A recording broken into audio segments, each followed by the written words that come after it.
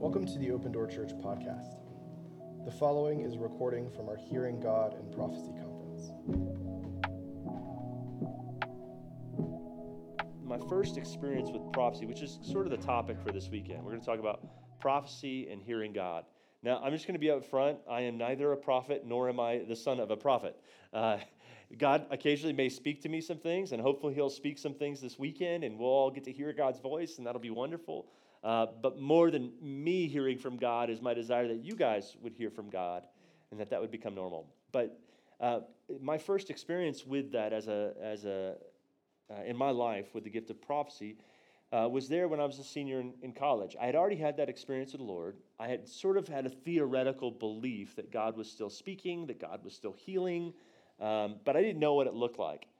And so I just come back from Young Life Camp. We went to Frontier Ranch, took about 30 kids, and we would do devotionals. Do you remember the book, My First 30 Quiet Times? Or maybe My First 20 Quiet Times? Do you remember when we used to call them quiet times? Yeah. Okay, good. So we would meet with kids and we would teach them how to, you just begun a relationship with Christ. What does it look like to have a relationship? So let's teach you how to do that. So we would do devotionals and quiet times every morning at a coffee shop in College Station, Texas. And afterwards, I overhear this guy at another table. All the kids had left, and I was sort of preparing for the next morning. And I overhear this guy at another table talking about prophecy. And so I'm in the back of my head thinking, is he talking about the gift of prophecy, or is he talking about, prophecies of the Old Testament being fulfilled in Christ? And so I just walked over to him and said, I'm sorry, I don't mean to interrupt you, though I clearly meant to interrupt him. I don't know why we say things like that. I don't mean to interrupt you, but I overheard you talking about prophecy. Now, are you talking about the gift of prophecy, or are you talking about, prophecies of the Old Testament being fulfilled in Christ? He goes, well, actually, we're talking about the gift of prophecy. I said, really? Can you tell me more about that? And so next thing I know, he's inviting me over for dinner to eat with he and his wife. Now, I should let you know on the front end, I was always like a very logical guy. My favorite class in college was logic. Quite literally, I aced that class. It was like my most fun class, and everybody else hated it. I'm like, how can you hate this? This is like how we know how something is true. And so, but because of that being my underpinning and my sort of way of thinking, everything was systematized in my head. And so I was incredibly skeptical of anything like closely charismatic. Now, I'd had an experience with God, but I really hated what I saw on TV. I thought you have to have a flashy jacket and know how to wave it at people to get them to fall over to be charismatic. And so I didn't like what I saw. I understand a lot of it is packaging, but for me it was uncomfortable. I remember being a high school kid and my family making fun of television preachers. Specifically, do you remember Robert Tilton? There was a video of the famous farting preacher. Do you remember this? Okay, some of you, I know that's in church, you're not supposed to talk about this, but it was one of the funniest videos I'd ever seen in my life. And so that's the way I thought about charismatic stuff, right? And so I don't want to go to this thing where they're going to prophesy or he's telling you about prophecy without having some sort of guard up and keeping my critical thinking cap on and really trying to evaluate what I was hearing. So I go and eat dinner with this couple, and everything is rather normal. Like they seem kind of cool. They have kids. They seem to love their kids really well. They made a good meal. And then at the end of it, they want to pray for me. Now, let me just back up before I tell you about the prayer time, because, when I was a younger man, again, dealt with abandonment issues, I always struggled in relationships with the opposite sex. I had this history of dating a girl for 3 months, and I would either break up with her because she liked me, and I thought if she likes me, something must be wrong with her, or she didn't like me, and I would just be like, like I had to chase her. So I was always chasing after the one walking away. How many of you know that's like a recipe for staying single? But I was recreating the trauma from my childhood. My father walked away, right? If I can get the one walking away, I'll be worth something. So anyway, there was a girl I had sort of met in college who I really liked, and she was, obviously I liked her because she kept, giving me the cold shoulder. And so I thought, every rejection, it was this constant up and down. One day she'd like me, the next day she wouldn't. And my self-esteem would rise and it would fall, and it would rise and it would fall based upon whatever attention she gave or didn't give. And so I remember on one particular night when she wasn't giving me attention, and I was reading in the Old Testament where it talks about David. It says, David ministered to the Lord. And so in the midst of me and my codependency, I asked the Lord sort of haphazardly in self-pity, God, do I minister to you? Do I even make you happy? Can you hear the self-pity in there? Can you see how I'm sort of wallowing in something that's clearly not a good way to evaluate your self-worth based on what someone else thinks of you? But that was me at the time. So I asked that question and just kind of, went to bed and forgot about it. So now here I am with this couple eating dinner, and the wife says, well, Michael, as we were praying, I had a vision of you. And I thought, ooh, a vision? Yeah. Immediately I'm like, stone cold face. Don't show any emotion. They are not going to cold read me, And she says, well, in the vision, I saw I saw you wearing the robe of the high priest. She goes, but I have no idea what it means. And I'm thinking, lady, I have no idea what it means either. You're crazy. The robe of the high priest, And then the husband says, oh, I know what it means. And I'm thinking, of course you know what it means. And then he says, well, Michael, the high priest is the one who would go in and offer the sacrifice to God. He's the one who ministered to God. So, Michael, God wants you to know that you minister to him.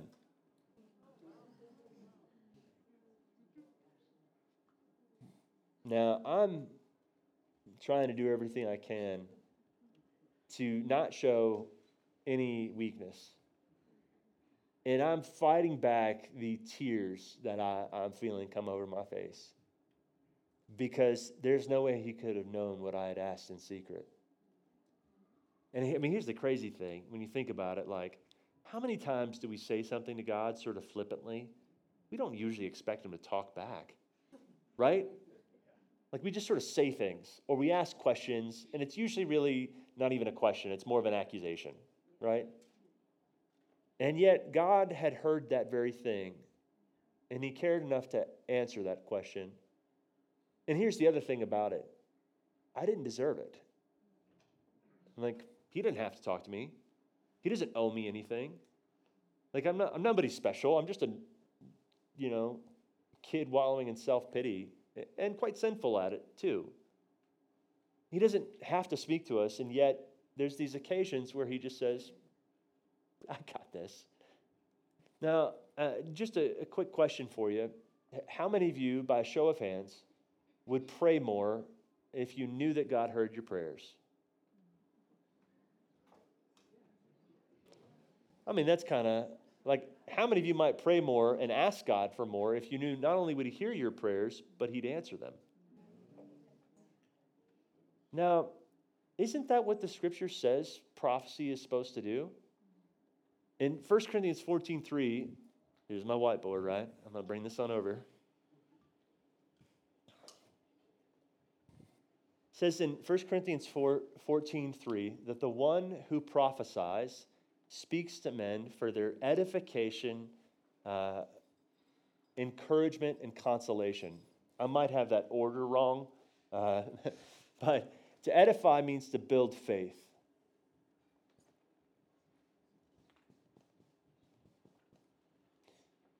Encourage, you guys know what that means. It's to give you courage. Encourage. Okay, I can't spell. And then consolation, the other word for that is comfort. Now that makes sense after all. What is one of the names of the Holy Spirit? All right, so when the Holy Spirit speaks through somebody through a gift of prophecy, what should it do? Yeah. As a matter of fact, in 1 Corinthians 12, Paul will call the gifts of the Spirit. Do you know what else he calls them?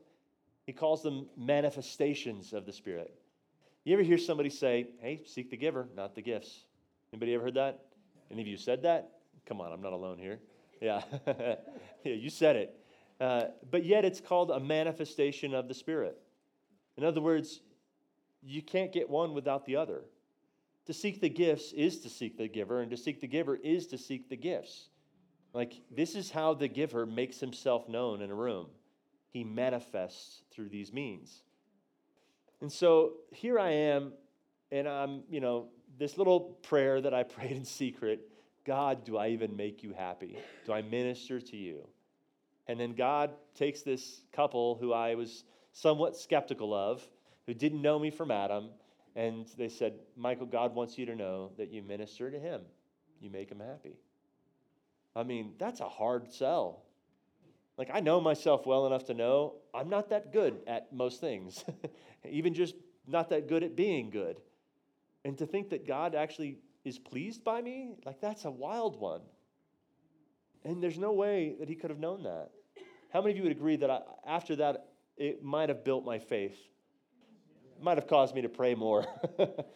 It might have encouraged me when I was at a place that was sort of down. It might have comforted me when I was being rejected by a girl.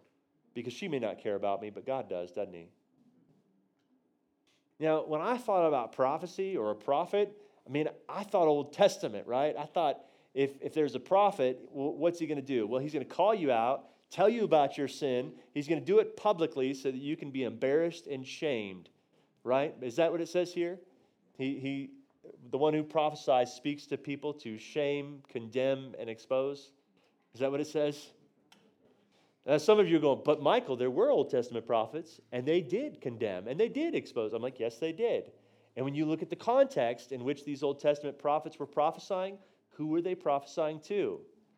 Well, the people that they were prophesying to were sacrificing children on the altars of Moloch and Baal and Asherah. The very things that they were told to not imitate, those practices of the Canaanites, well, what did Israel do? All the practices of the Canaanites.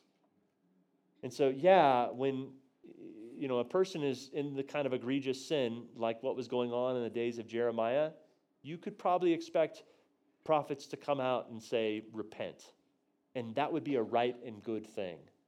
And today, I think there is room for prophetic ministry that says, repent, because we're living in some pretty wicked days. We really are.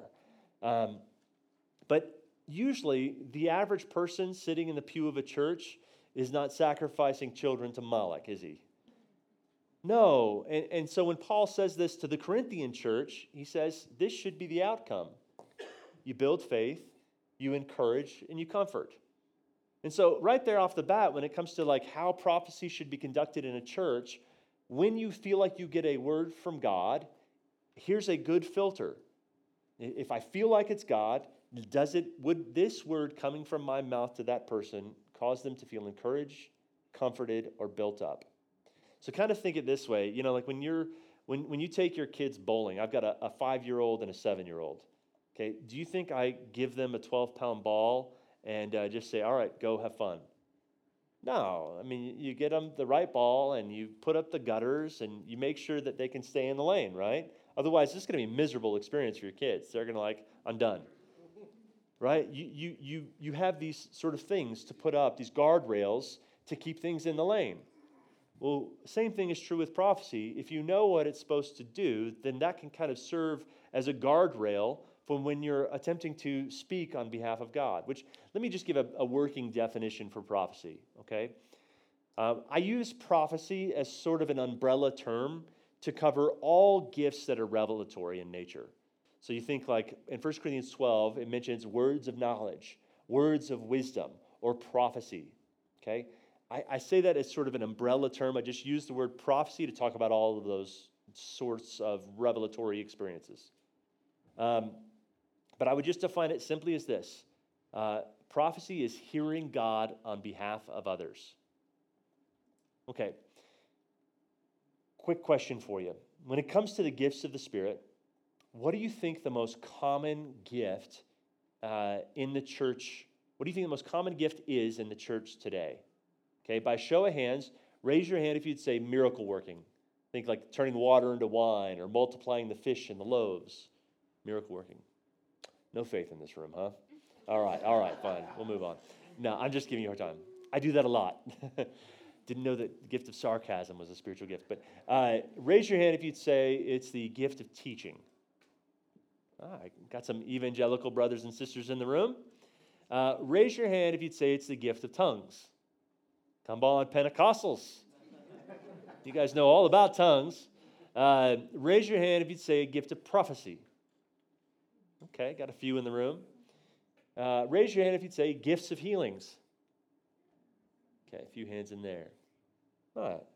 All got different opinions on this. Yeah, interesting little thing that I've noticed is I've traveled around, well, a large chunk of the world, and I ask this question all the time, just because I'm kind of curious to know what people's experience is.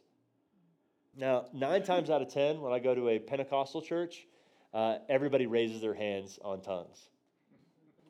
9 times out of 10, when I go to like a conservative evangelical church, like Presbyterian or Baptist, 9 times out of 10, they all raise their hand on the gift of teaching. So there's some irony to this. What do the scriptures say should be the most common gift in the church? Right, so what does the Bible have to say about teaching? In James it says, let not many of you become teachers.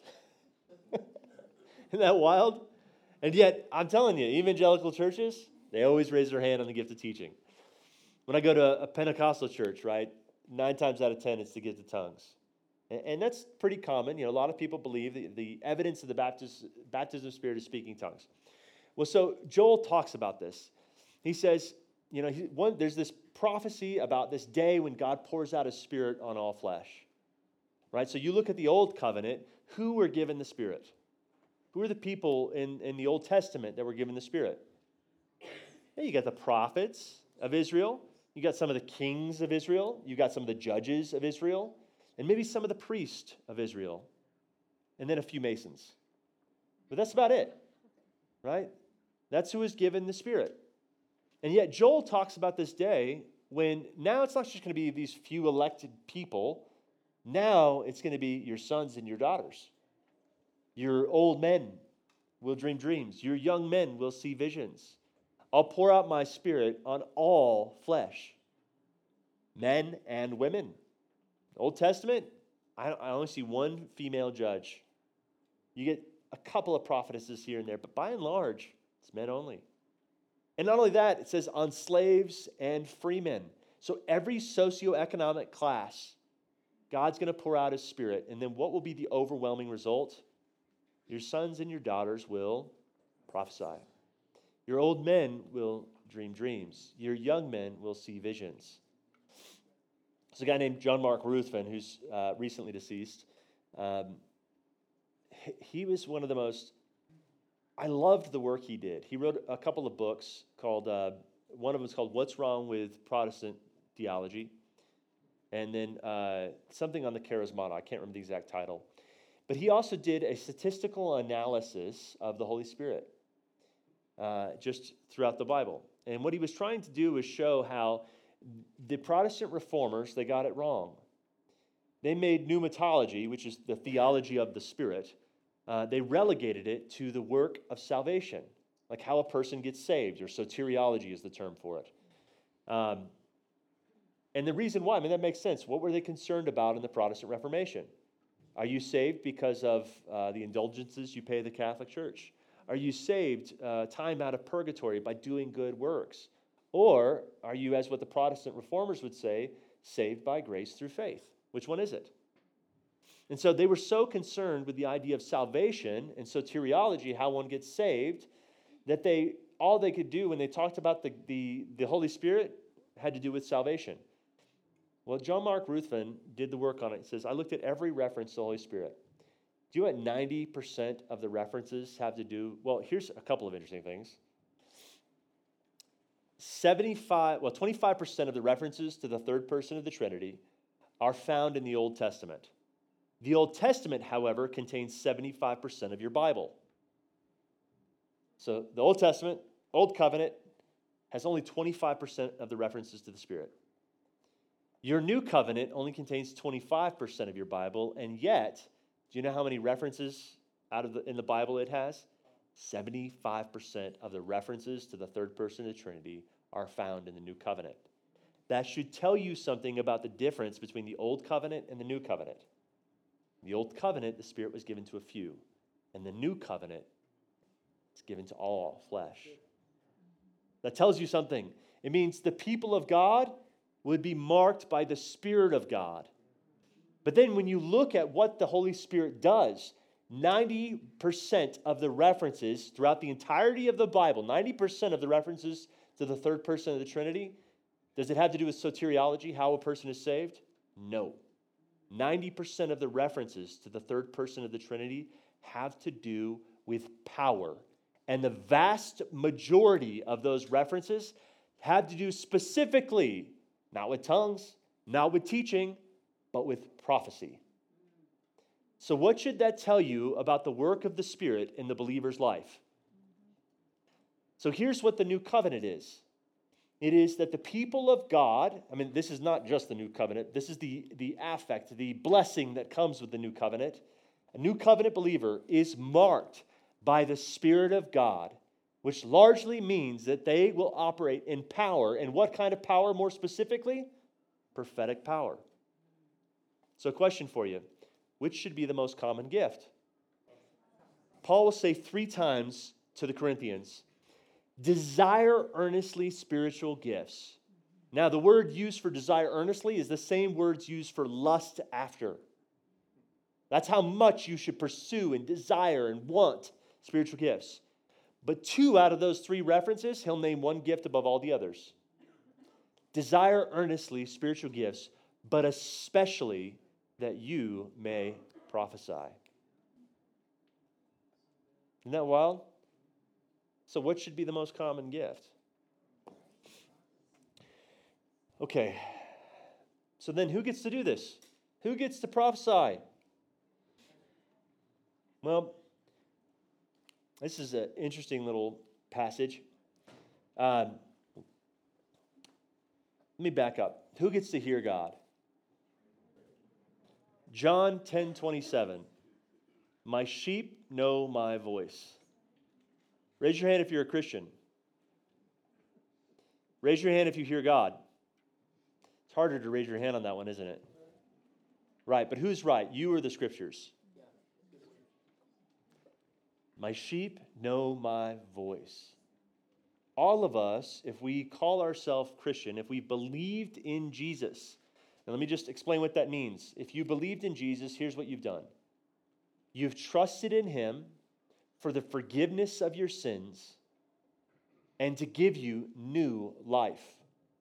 You've called Him Lord and given your life to Him, which means you are no longer the Lord of your life, but He is. Your life is with Christ and in Christ and hidden with Him.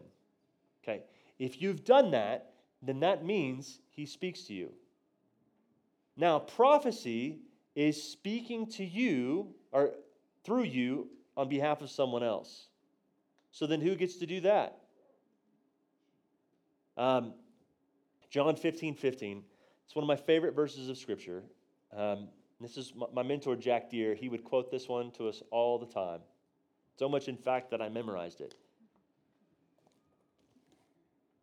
Jesus is walking with His disciples, and He says, no longer do I call you a slave, for a slave doesn't know what his master is doing. But I have called you friends. For everything I hear from God, I make known to you. Who did Jesus share His secrets with? And we say disciples, but that fails to take in the full grasp of the terminology there. These are His disciples, but He doesn't just call them that, does He? He calls them His friends. Question for you. Who do you have the hardest time keeping secrets from? Okay, when something really good happens, who's the first person you want to tell? Yeah, your closest friends or your spouse, right? The people you know intimately. When you've got some really bad news and you're not supposed to share this, who do you struggle not sharing that with? I'm not supposed to tell you, but dude, you got to know about this. You know what I mean? did it ever occur to you that maybe God feels the same way about some of his friends? Matter of fact, in the Old Testament, do you know that all the prophets were called the friends of God? And one particular prophet was called the friend of God. He was the only one given the definite article, the friend of God. And you see just a beautiful portrait of this played out in the story in Genesis 18 when God sort of comes down with a couple of angels. And he's there to meet with a guy named Abraham, the friend of God. And he's looking over at Sodom and Gomorrah and the evils that are happening there, which, by the way, some of the grossest sin you'll ever hear about took place in Sodom and Gomorrah with regularity. And so he's talking to these angels, and he's saying, should I hide from Abraham what I'm about to do? So here's God deliberating on whether or not he should keep a secret from Abraham. Maybe, you think that maybe you could have a friendship with God where it would feel the same? And see, most of us in life, we have enough capacity for maybe a few best friends, if we're lucky, right? I know a lot of people say, my spouse is my best friend. Oftentimes when they say that, they mean their spouse is their only friend. You need more than your spouse to be your friend, okay? I know most of us men in the room are like, I don't need nothing. No, you do. God did not die on a cross for you and resurrect and then have you be baptized into his death and resurrection and put you in the body of Christ so you could do it alone. There is no such thing as Lone Ranger Christianity. Okay, I don't know what Bible you're reading, but that ain't there. But so most of us, we have the capacity, because we're limited by time, by affection and attention, to have maybe at max a few best friends. But the Lord is not confined by the things that we are. His heart is big enough to encapsulate a whole lot of best friends. And the fact is, the invitation is already there. It's just who of us wants it. And so part of what growing in prophecy looks like is just cultivating a friendship with God. Coming to him, telling him things that are going on in your life, asking him, Lord, is there anything that's on your heart? Is there any concerns that you have about the world around you? Any concerns you have about people that I'm interacting with? One of the ways that I used to grow in the prophetic was I used to wait tables and bartend when I was a youth pastor at a church called Wellspring. It was at a place called Snuffers. It was one of my favorite burger joints. But I loved working there for several reasons. One, they had great burgers. But two, I didn't care if I lost that job. Because if you get fired from a restaurant, you can always find another restaurant to hire you. And so I would always pray before going to work and say, hey, God, is there anything you want to say to so-and-so? And then I would come and I would share it. And I just knew, eventually I'm going to get fired for this, right? This is going to happen. And when I would bartend, which I know some may frown on that. It wasn't like a crazy thing, but I never got drunk. Don't hear me on this. But people from the surrounding restaurants would always come to our restaurant because we had the cheapest beer and we stayed open the latest. And so oftentimes people would come and they would tell us all kinds of things, and I would ask if I could pray for them. And I just was like, I'm going to live my faith as loud as I can because I don't care if I lose this job. And I remember one guy coming to me and being like, yeah, I know about you. And I'm like, what do you mean you know about me? He's like, well, I know that you're a healer. I'm like, one, I'm not a healer. Two, where would you hear that? He goes, well, people talk. I guess I had prayed for a lot of people at that point, and the guy worked at the Cheesecake Factory next door. He had heard all about this. And I remember the day finally came where I got called into the office, and the manager said, hey, I need to talk to you. And I'm thinking, oh, no. Because I just prayed for this guy who was deaf, and he loved it, but his wife was not happy about me doing that. So I thought, surely they complained, and I'm about to lose my job. And so I get called into the office, and he says, come up here. And I walk up the stairs. He says, close the door. I was like, oh, okay, here goes. And he said, man, I've had this back problem that's been bothering me for years. Would you pray for me? I'm thinking, yeah, I'll pray for you. But again, it all starts there with just cultivating a friendship with God, asking him questions like, hey, God, what do you think about so-and-so? Is there anything you'd want to say to encourage them? And I saw a lot of things happen because of that. And I don't have time to get into all the stories. But so if God speaks to all of us, why does it feel like it's so hard? Why do several of us feel like he doesn't speak to us? Why is that the case? Job 33:14. So Job and his buddies, they're in this argument. Now, Job has 3 friends. 2 of them are considered not such good friends. Only one of them is not rebuked at the end of the book. He's sort of in the story is the truth teller. He's the youngest of them all. He's also the one who's not quick to speak, and he waits till the very end of his relationship with Job to speak up. And he only speaks up either when Job's friends have said something wrong or Job has said something not true. But he's the only truth teller that doesn't get rebuked at the end. And so one of the things that Job is wanting is he wants his day in court with God. Like, God, all of this bad has happened to me. You're the one afflicting me. I've done nothing wrong. And then Job's friends over here go, yeah, I don't know of anything Job did wrong, but he must have done something wrong because this kind of bad doesn't happen to anybody unless they've done something really bad. And they end up being not a good friend. At the end of the day, they're living in denial at the fact that bad things really do happen to good people. And so Job is saying, I want my day in court. Job's friends are saying, God doesn't speak to mortals like us. And then the youngest of them all pipes up and he says, no. God does speak. Here one way, there another, though man may not perceive it. So God speaks in such a way that you might not even realize that it's him. Here one way, there another way. In various ways, God speaks to us. And then he goes on to describe one of the ways that God speaks to us. He says, I'll terrify men when they slumber. He'll speak to them in dreams. So why is it that we don't always feel like confident that God's speaking to us? Because he speaks in such a way that we might not even realize that it's him.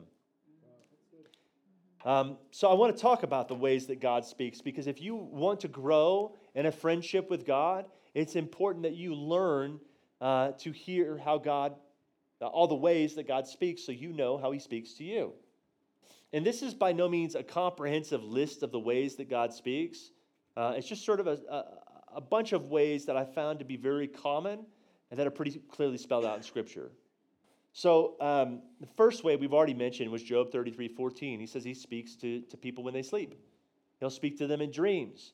Now that's hard for most of us because you're like, Michael, I've dreamt some really weird things. Yes, I understand that. No, it's not always just the pizza you ate the night before. The Scriptures are very clear that God speaks in dreams. And here's the other thing about it. When he speaks in dreams, he doesn't just speak to believers. He'll speak to unbelievers too. And you remember what happened to Nebuchadnezzar? Right? God spoke to Nebuchadnezzar through a dream. The dream was so startling and unsettling for Nebuchadnezzar that he actually issues out this decree. And he says, hey, I want you to grab every person with any kind of mystical wisdom. I want you to tell them they're going to have to tell me not only the interpretation of my dream, but what I dreamt. Oh, and by the way, if they can't do this, they're to be put to death. I love this in some sense because what he's doing is he's basically saying, there is a God who speaks. I know because I had a dream. Which means whatever other religions are out there are either false or they're true. I want to find the real thing. And so he puts the command on it. And then sure enough, there's this one young guy named Daniel, or he gets renamed Belshazzar. He says, do not all dreams belong to God? And he prays. And he sets his heart to fast and pray to get the dream and its interpretation. He shows up to the king's house. He says, you, O king, were dreaming, and here's what you dreamt. And then tells them about this statue that the king saw with all these different materials. He says, now I'm going to tell you what it means. And he basically prophesies the next 500 years of the ancient Middle Eastern history. About all of these kingdoms that would rise up after Nebuchadnezzar. He gave them the interpretation. But that tells us something else, though, is that dreams are kind of fickle. Because some dreams are literal and many are highly symbolic. So when you're thinking, Michael, you don't know how weird some of my dreams are. I go, yes, I do, because that's how God speaks. When he speaks in dreams or riddles or dark sayings, according to Numbers chapter 12, and according to Deuteronomy chapter 34.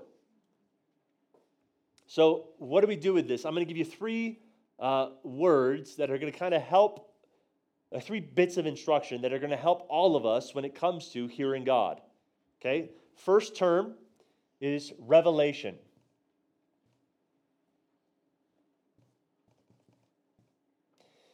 This just simply answers the question, what is God saying? So when God speaks to a dream, right, you may get a dream that's the form of revelation, but it answers the question, what is God saying? Next step, interpretation.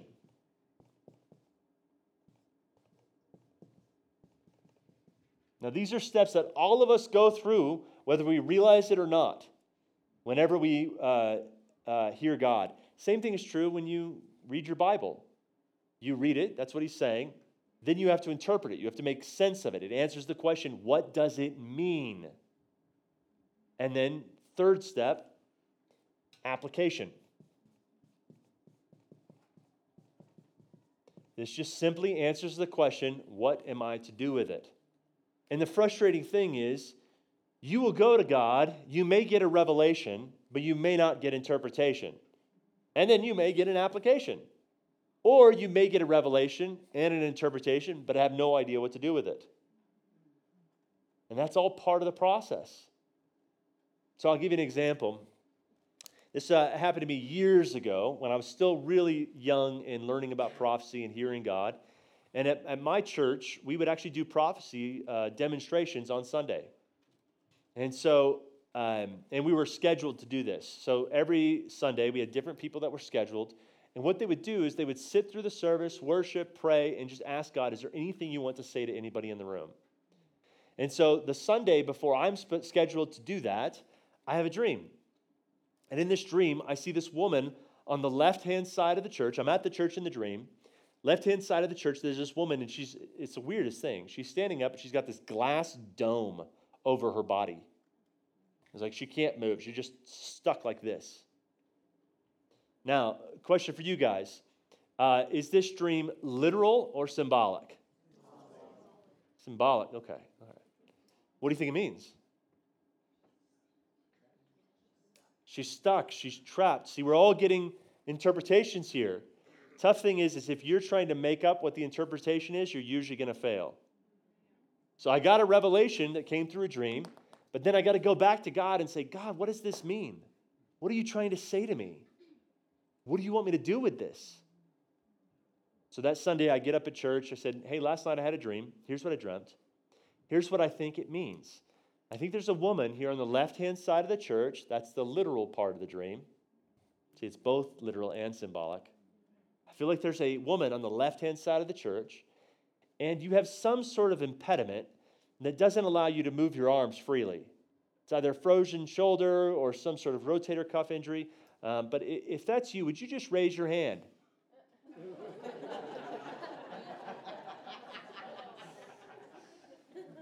Okay, I got a revelation. I had a true interpretation. My application might have been a little bit off. But sure enough, this woman stands up and everybody's laughing at me from what I just said. And I said, what's going on with you? She says, well, I actually have a frozen shoulder.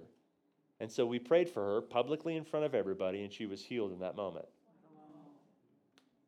Now, again, what do you think that did for the church? No, right. Imagine she gets healed publicly. What do you think people are going to do at that church afterwards? Yeah, they want to go. They want to go get prayer. I'm like, God's in this place. He's healing. Anybody else with a shoulder issue is like, I'm getting prayer next. Right? That's what happens when you demonstrate these things publicly in a church. And it hits. There are times when you'll get stuff and it's like, no, nobody responds, and you're up there looking like a big idiot. And that happens too, unfortunately. The name of the game, John Wimber used to say this, faith is spelled R-I-S-K. That's how it works. And there's been times where I've been up front, I've given a word, and I've looked like the biggest idiot. There was a time where I was praying, and I was at a church service. Well, it was a conference in 2017 called Convergence. There's a record of all of this, so you can check my facts. But I felt like I saw a picture. I heard the name Kathy, just a name that popped into my head. And I saw a picture and a vision of a woman pushing a person on a swing, and she's crying out to God saying, God, I can't do this anymore. And she's got this pain in her shoulder. And then I also saw that she had a little blonde boy. So I get up in front of the 1,500 person. Most of them are pastors that come from the Reformed network called Acts 29. Okay, this is not your friendliest crowd. It's not the crowd you want to miss it with. And I said, hey, I felt like God showed me that there's a woman here named Kathy. Is there a Kathy in the room? Nobody raises their hand.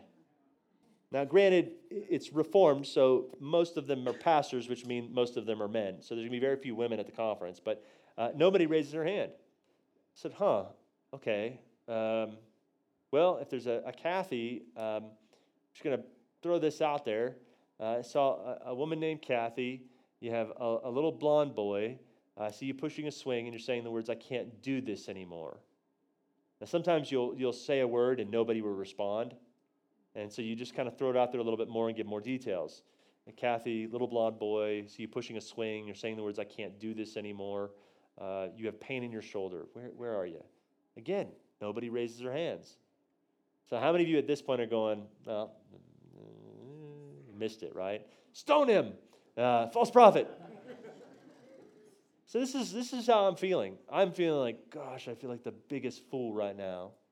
I feel so embarrassed. And so I leave, and we kind of move on.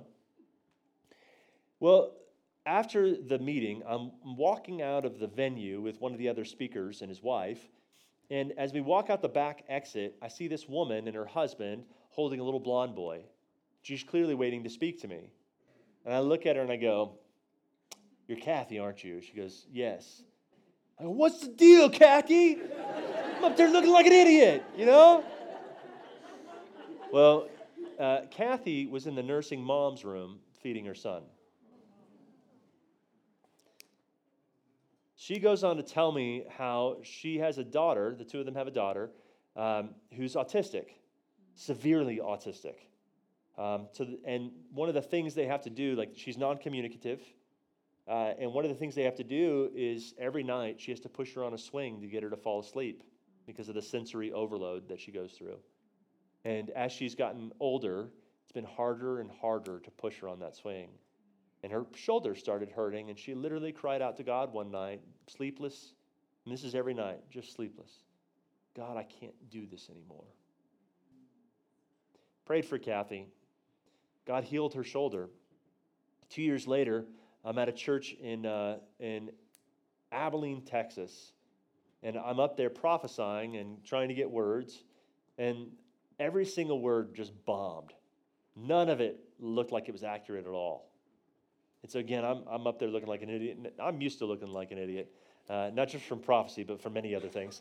And so, I finished. I said, well, thank you. It was a pleasure to do this, and just kind of walk away. I said, I guess I missed it. No big deal. The pastor comes up after and says, it looks like Michael missed a lot of these words. And I've seen this happen before. I was at a conference, I was talking to a young man who told me that Michael prophesied to he and his family at a conference. And he called her out by name, told her the issue she had with her shoulder and the prayer she had prayed in secret. And I was like, he tells this story. I go, do you know this family? Like, you just heard, who were you speaking to? He's like, yeah, this is the husband. I said, are you in contact? It's like, yeah, they run another church. They're elders at another church here in Abilene. I was like, could you put me in contact with them? It's been 2 years. So I get to meet with the husband who tells me that not only was Kathy's shoulder healed, but also Kathy was the name only her father would call her Kathy. But also, and this is the craziest part, their daughter started sleeping through the night and she never had to push the swing again. Now here's the thing. Like, we have no idea what God will do, but you have to get used to being willing to look foolish when you do this stuff. Let me go through some other ways that God speaks. So I mentioned dreams. Sometimes they're very literal. Sometimes they're very symbolic.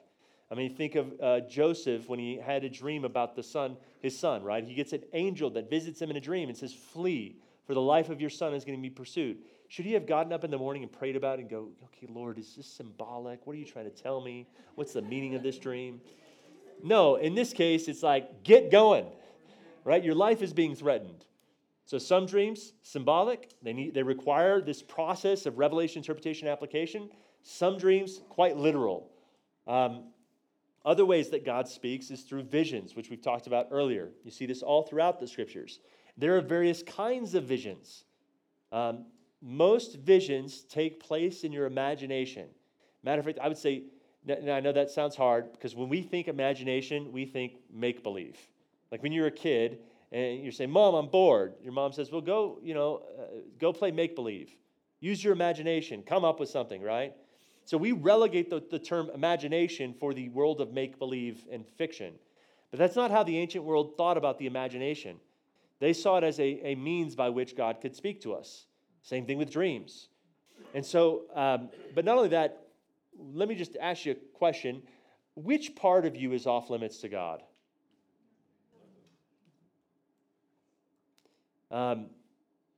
My mentor, Jack Deere, tells a story about hearing John Wimber for the first time. John Wimber's he started a church called The Vineyard, a whole movement that kind of took place, and he's one of my heroes. I like John Wimber. But Jack was listening to John do some demonstrations of words of knowledge, which just simply means facts or bits of information. Falls within that revelatory category. And John was up there, and he said, hey, there's somebody here. He goes, your name is, and I can't remember, let's just use the word Sally, because I don't remember what the name was. It's Sally. You've got this issue with your kidneys, and the Lord wants to heal you. Where are you? Nobody comes up. You flew in on a Tuesday, and you're wearing a red dress. Well, then this woman gets up and she starts walking to the front, like head kind of down, and John prays for her and she gets healed. Oh no, it was a back issue from what I recall. And so Jack went up to John afterwards. He said, how did you know that? I mean, that's like Jeremiah or like Elijah or Ezekiel. He's like, how did you know that? And he goes, that must have come to you as clear as day. He goes, oh no, Jack, not at all. He goes, what do you mean? He goes, well, the name just popped into my head out of nowhere. Just popped in your head. He says, yeah. You go, but the other things, like the bit about, the back issue. He's like, yeah, it just popped into my head. He says, but what about that thing about her flying in on Tuesday? He goes, I don't know. I just thought came into my head that, a lot of people would fly in on Wednesday. Some might fly in to get a little extra time in California. So maybe she flew on a Tuesday. He goes, well, okay, but the red dress. He goes, well, when I was talking, I saw sort of in my mind's eye this little red dress just floating across the room. He goes, you're wearing a red dress. And he goes, and that's how you heard God? He goes, yeah. He goes, well, why doesn't God speak more clearly? He goes, I don't know, Jack. I've just found that I've had more success adjusting my ways to how God speaks than trying to get him to speak in ways that I understand. That's just it. I mean, God gets to decide how he speaks. And I know that oftentimes the ways that he speaks seem flimsy to us, but it's not up to us how he does it. It's his choice. And so, yeah, he'll speak to us in things like our imagination, visions that take place in our mind. And half the time, this is the process. We're going, I have no idea what you're trying to show me. And so, God, what are you trying to say? Tell me what it means. And this is the process. You get a revelation, then you immediately go back to him and say, Lord, what does this mean? Show me what this means. And then what do you want me to do with it? Because here's the other thing. Not everything you hear from God, he wants you to share. Sometimes he just wants you to pray. Sometimes he wants you to wait and pray for that person, and then he'll tell you when to share with them. It says, I think it's a proverb. It says, a word rightly spoken or timely spoken is like apples of gold in settings of silver. I have no idea what the apples of gold and setting of silver actually means, but it sounds really nice. So I'll give you another example. I'm in a group of my Young Life kids when I was still doing Young Life, and we're practicing hearing God for one another. And this guy, he says, I feel like I got something. I said, all right, cool. Tell me what you got. He says, well, when I was praying, I saw a butterfly coming out of a cocoon. Awesome. I said, do you know what it means? He goes, I have no idea what it means. I said, okay, did God give you any application? He goes, yeah, I just know it's for this girl. And he points to the girl sitting next to me. And then she just starts crying. And I said, why is that so meaningful to you? She says, well, when I was a kid, I used to write poetry. And I would always talk about one of the common themes was how when a person is on fire for God, It's as beautiful as a butterfly coming out of a cocoon. So here's the other thing, is sometimes God will give you a revelation. You'll have no idea what it means because you're not meant to. The person on the receiving end knows what it means, or maybe somebody else in the room knows what it means. So we do this in our home groups at my church. We'll practice hearing the voice of God for one another. And I may say, hey, I got a revelation. I don't know what it means, though. And somebody else goes, I think I know what it means. And then they share it. And oftentimes we find a lot of pretty amazing things happen in that way. So God will speak to you in visions. Another way God will speak is through trances. Peter says he fell into a trance on the Lord's day. Right now, trances are not something you make happen. Matter of fact, they feel more supernatural. It's like something comes over you. Peter fell into a trance. Right? He wasn't just imagining something in his head. Usually in a trance, all of your physical senses are engaged. You can smell, you can taste, you can touch, you can feel, you can hear. So totally different than a vision. Vision just sort of takes place in your imagination. Now, some people have what they call open visions, where they'll actually see like something in the natural. They'll have their eyes open and something in the natural, they'll see it. It's like a movie screen pops out and they'll have this whole thing play out in front of them. Trances, all of your senses. It's not just visionary, it's every part of you. So one's got to wonder, why is it that sometimes God speaks through visions that you can sort of dismiss in your mind, or dreams that you can dismiss as bad pizza, and then other times he speaks in trances? Like, why not speak that way all the time? From what I understand, and my observation both scripturally and experientially has been usually the more intense form of a revelation, the more difficult it's going to be for you to follow through with what God has told you to do. So when you think of Peter having a trance, okay, what did he do? What was the interpretation and application? Right. So he walked into the home of a Gentile, ate with that group, and the Holy Spirit got poured out on him. Why was he willing to do that? Do you know how taboo it was for a Jew to enter into the home of a Gentile and eat with them? The very act would make you unclean. Matter of fact, when he comes back and he reports to the council in Jerusalem what all that took place with the Gentiles, they said, you went and ate in the home of an uncircumcised man? It was incredulous. And then he shares with them all that happened. And they go, I guess the Lord has fulfilled what he always said, that he would rebuild the tabernacle of David, a place where both the Jews and the Gentiles could worship together. Why the more intense form? Because to do what he's being asked to do would come with social stigma. God will also speak audibly. Again, it's usually at a time when you need it more than anything. How many of you have heard the audible voice of God? Just raise your hands. Okay, keep your hand raised if it was at a very difficult time in your life. See all the hands staying up? So sometimes you should count your blessing that he doesn't speak to you audibly or through a trance. And I'll just tell you this, that I know of, I've never heard the audible voice of God, and I've never fallen into a trance. But I can tell you a number of stories where amazing miracles have happened, and it was through little flimsy impressions and thoughts that would pop into my head. Another way that God will speak, as I just mentioned this, is an impression. In Acts 27:10, he says, men, I perceive that the voyage will certainly be with damage and great loss, not only of the cargo, but also of the ship and possibly even our lives. Right? So there's just this impression that he gets. And then actually, the impression gets confirmed with an angelic visitation. And the angel assures him that nobody's life will be taken. In Acts 3:4, it says that Peter, along with the others, Peter fixed his gaze on the man who was paralyzed. Well, what did he see? How did he know? I mean, there's a lot of sick people in the world. How did he know this is the one that God wanted to heal?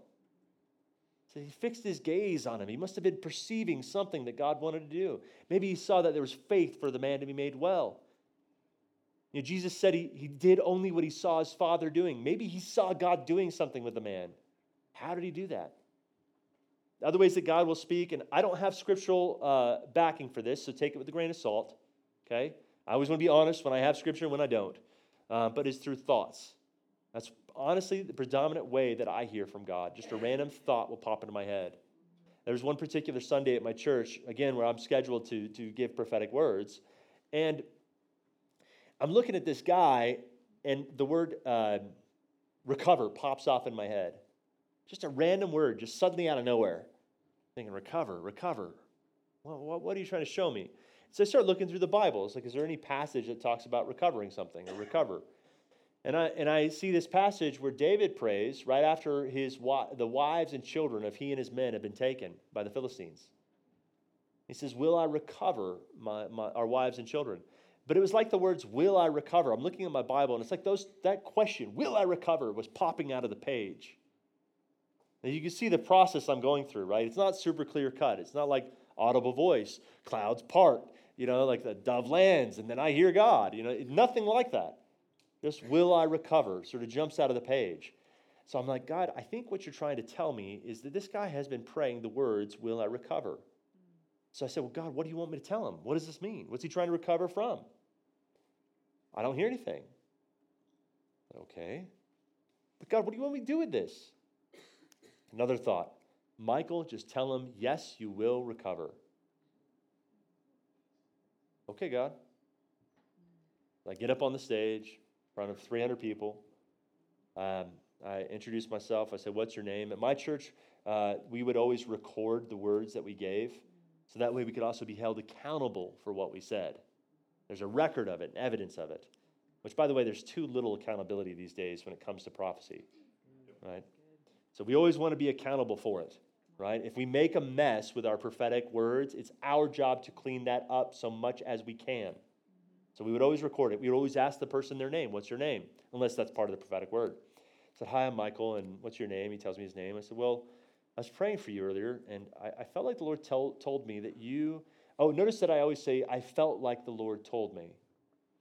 Some of you are like, well, that's not how it's done in the Bible. You say, thus saith the Lord, right? As if God only speaks in King James. Some of you are like, yeah, that's right.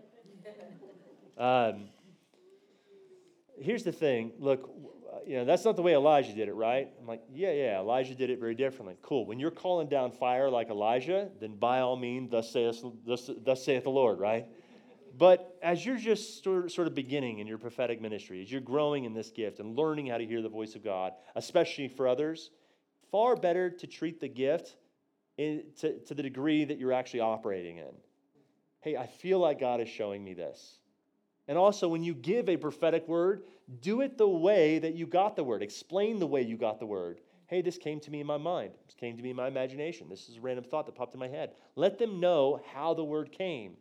Don't turn it into something bigger than it actually is. Okay, God doesn't need your help. Got it? So I look at the guy, I said, hey, I feel like you've been praying the words, will I recover?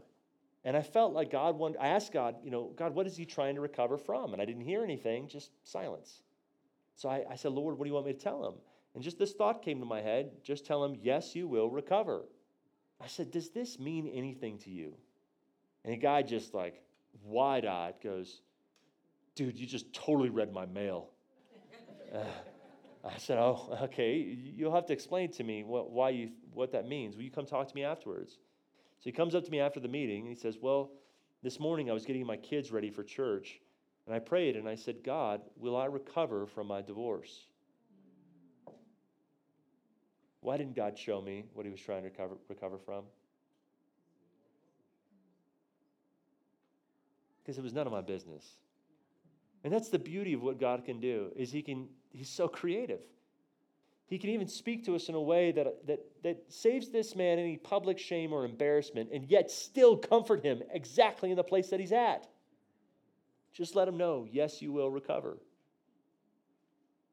And I also think, sometimes God, by not giving us all the details, is helping us from hurting people in our own immaturity. Because the fact is, we are not so socially aware as we think half the time. And we're really not good at any of this. And so it's actually a good thing when he doesn't give us all the details. Perhaps he's helping us and protecting others from us in our immaturity. So he'll also speak to us in our physical senses. Again, there's a verse of scripture that often gets used for this, though I don't think it means this. I'm going to quote it, but you guys do with it what you want. He says, Hebrews 5:14, solid food is for the mature man who, because of practice, has trained their senses to discern good and evil. Now, I think that has more to do with doctrine because of the passage right after it, but I do believe God does speak to us through our physical senses. So oftentimes what will happen is a person may feel a physical pain in their body. And they're like, what? I don't know why I feel this pain. It's not normal that I have this pain. I didn't injure this part of my body. Well, sometimes that's a means by which God is showing you that somebody else has a problem in their body in that exact spot. And you're feeling it because God wants to heal that person. Now, this is an interesting thing. When you get a word of knowledge for pain, what's the automatic interpretation?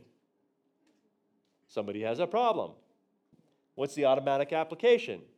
God wants to heal that problem. I mention this because oftentimes prophetic people tend to treat sin differently. If you're seeing a sin, is it so that you could publicly expose them, shame them, and embarrass them? No. Vast majority of people in your church, they may be in sin, but they hate their sin. And if anything, they want freedom from their sin.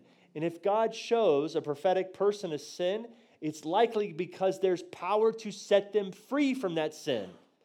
The same God who gives you power to heal a sickness is the same God who died on the cross to set you free from that sin. So if you're seeing a sin, it's not so you can publicly shame or embarrass. It's because there's power to get them free from it, to bring it into the light. It's so that they can walk away from the shame of it. Now, how do we treat sin? Well, we're not going to call it publicly out. Same thing if you get a word of knowledge that's for a particularly sensitive part of the human anatomy, right? If you're seeing something that people might not want others to know that they have that problem, how are you going to approach them? You'd be like, well, God showed me that you have this problem publicly. No, you don't do that. You go to them privately. So, right? Not everything you share is meant to be on a stage. Vast majority of what you share is going to be done quietly and privately with individuals. And when you come to them, you don't come to them lording over them, convincing them that you're a prophet and they need to listen to what you have to say. Right? It says in 1 Peter 4:10, as each of you has been given a special gift, use it as good stewards of the manifold grace of God. Okay, you use it as a steward, as a servant. Okay, it's called a gift of the Spirit. So it shouldn't feel like they're getting beaten up by it when you give it to them. It should feel like they're receiving a gift. How many of you have received a prophetic word from somebody and then after the fact you felt worse? Okay, that's called a misuse of prophecy or an abuse of prophecy. That is not what prophecy was intended for. It's a gift of the Spirit. So, how did I get on this? Oh, physical senses. Same. So if you're feeling a spot in your body, that may be the Lord speaking to you. If you feel an emotion that doesn't feel normal for your circumstances, that also could be a way of God speaking to you. Give you an example. Buddy of mine, he's up church, same kind of thing, Sunday service, and he's feeling this pain in his chest. You know, like that. And he was looking at my buddy that I had brought to church with me that Sunday. He says, you know that pain you get when you show up to school? Actually, I need to back up on the story. So this guy named Andrew, he and I used to work at a rock climbing wall. I used to work there on one day a week, so I get a free membership. I'm not the only one who does that stuff. Anyway, Andrew had scoliosis. And I prayed for Andrew, and the Lord healed him. He was literally like an inch taller afterwards. Completely healed. Like super sovereign miracle. Now, Andrew hadn't stepped foot in a church for 3 years. But after he got healed, I said, would you like to come to church with me, son? He goes, yeah. And so he comes to church, and then my buddy sees Andrew sitting next to me, and he gets up on the stage. He says, hi, I'm Jeremy. What's your name? He says, I'm Andrew.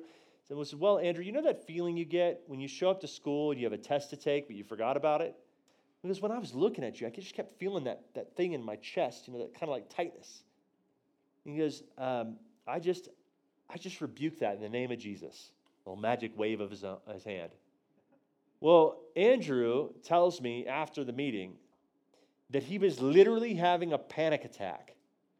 Andrew didn't just suffer from scoliosis that got healed. Andrew suffered from a condition called agoraphobia. Fear of public places, being around large groups of people you don't know. Now, Andrew, when he came to church with me, he didn't think about his own social anxieties. He was just so amazed that he got healed, and he's like, I've got to go. And yet here he is, and God puts his finger on the other major issue of Andrew's life and heals that too. I ran into Andrew 2 years later. Andrew has been discipled in a church, walking with the Lord to this day. Isn't that amazing? How did my buddy Jeremy know that about Andrew? This emotion, this feeling in his chest that wasn't normal for his circumstances. So you may feel something. That's another way God speaks to you. A third way that God speaks, a last way that God speaks I'm going to give tonight. Dude, I am so late tonight. We got way more to do. So look, if you're finished before I am, you are free to go. Okay? You have my permission. I won't be offended. All right? But you're going to miss out on that prophetic word I had for you. No, I'm just messing. I'm messing.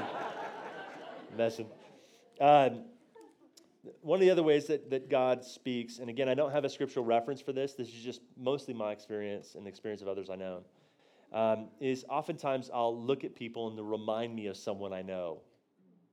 It's just like this uncanny thing where I'm like, when I look at them, like, oh, what are you doing here? I'm like, oh, that's not you. You know, you're somebody else. Usually the first thing that I remember about that person that they remind me of is true of them as well. So oftentimes I've known people's names, their occupations, the conditions in their body, because I look at them and they just remind me of this other person. So I remember I was eating breakfast at the International House of Pancakes in Texas, and I'm telling two friends of mine that I used to go to youth group with at my cessationist Bible church, telling them all about the things that I've been seeing, the power of God and all that. And so they're both kind of like, oh, okay, that's interesting. Not sure how I feel about that. And then the waitress walks up, and I look at her, and I said, do you have a toothache? And she was a sprightly, lively black lady. She goes, now, how did you know that? And I said, Jesus told me because he wants to heal you. Can I pray for you? She goes, are you serious? I said, yes, ma'am. She goes, okay. She goes, what do I do? I said, well, just put your hand on the part of your mouth where it hurts. Now, what happened was when I sat down, or when she walked up, suddenly she reminded me of this woman I had prayed for in the past who had a toothache. Now, she didn't have a swollen cheek. There was no indicator outwardly that she had this issue. And so I said, well, put your hand on your mouth, and I'm going to have my friends pray for you. And they're like, you know, like, remember when Peter was like walking on the water? It's like, he didn't wait for Jesus. His friends didn't wait for Jesus. They just pushed him out of the boat. Yeah. I said, yeah, my friends are going to pray for you, and the Lord's going to do something. And so, and they're both looking at me like, I am, you know? I'm like, yeah, just put your hand on her arm and just command the pain to leave. Say, all pain, leave in the name of Jesus. They're like, all pain, leave in the name of Jesus. And I said, all right, God bless you. And she walks away. My friends are like, what was that? And I said, what do you mean? They said, I could feel this thing like electricity shooting out of my hand. I was like, that's called power. Remember it says that Jesus felt power leave him? When you prayed for her, you felt power leave your body. She comes back, she says, I was supposed to have a root canal on my tooth on Friday. I just went and ate ice cream. I have no pain at all. Isn't that cool? And how did it happen? It reminded me of somebody I knew.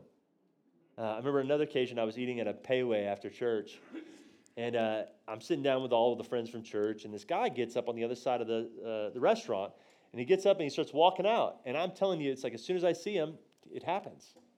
And so I go running out the restaurant, and he's already across the street by the time I get there. I said, hey, Josh! And the guy goes, I'm like, yeah, you're Josh, right? He goes, yeah. I said, come here. And so he comes back across the street, and he goes, do I know you? I said, no, you don't. I said, but you're a worship leader. And he goes, yeah, I just led worship at my church this morning. I said, awesome. Well, God wants you to know you're doing a great job. Keep up the good work. He goes, thanks. Just kind of walks away. How did I know that? Same thing. Another time, I'm with a buddy of mine he's wanting to learn about words of knowledge. He starts asking me, like, well, how do you get words of knowledge? Well, sometimes it happens this way. Well, right then, this guy walks by me, and this is the thing with this stuff is I can't make it happen. Just sometimes it just randomly happens. And this guy walks by me, and I look at him, and I go, Mark. And he goes, do I know you? I said, no, sir, you don't. But your name is Mark, and you're a youth pastor. He goes, yeah. How do you know that? I said, God told me. He wants you to know you're doing a great job. Keep up the good work.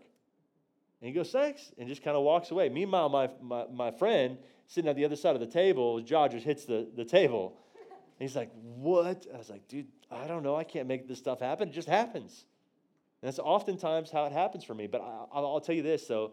I prayed for years for God to speak to me words of knowledge. One of the things I pray, and I prayed about it this evening, is I said, Lord, would you please give me words that people will know that it is undoubtedly you? Like, we live in a time where people desperately need to know that God is both real and that he knows every detail about our lives. Now, I cannot make that happen. I am not a prophet. And honestly, this stuff, it happens to me rarely when I get like really crazy words like that. But it does happen. And I've been doing this for 20 years now, and it does happen. And the more you do it, the more you grow in it, the more you see stuff happen. And also the testimonies kind of help build faith for people. Thank you for listening to this session from the Hearing God in Prophecy Conference. To find other sessions as well as our weekly messages, find us at opendoorpagosa.com.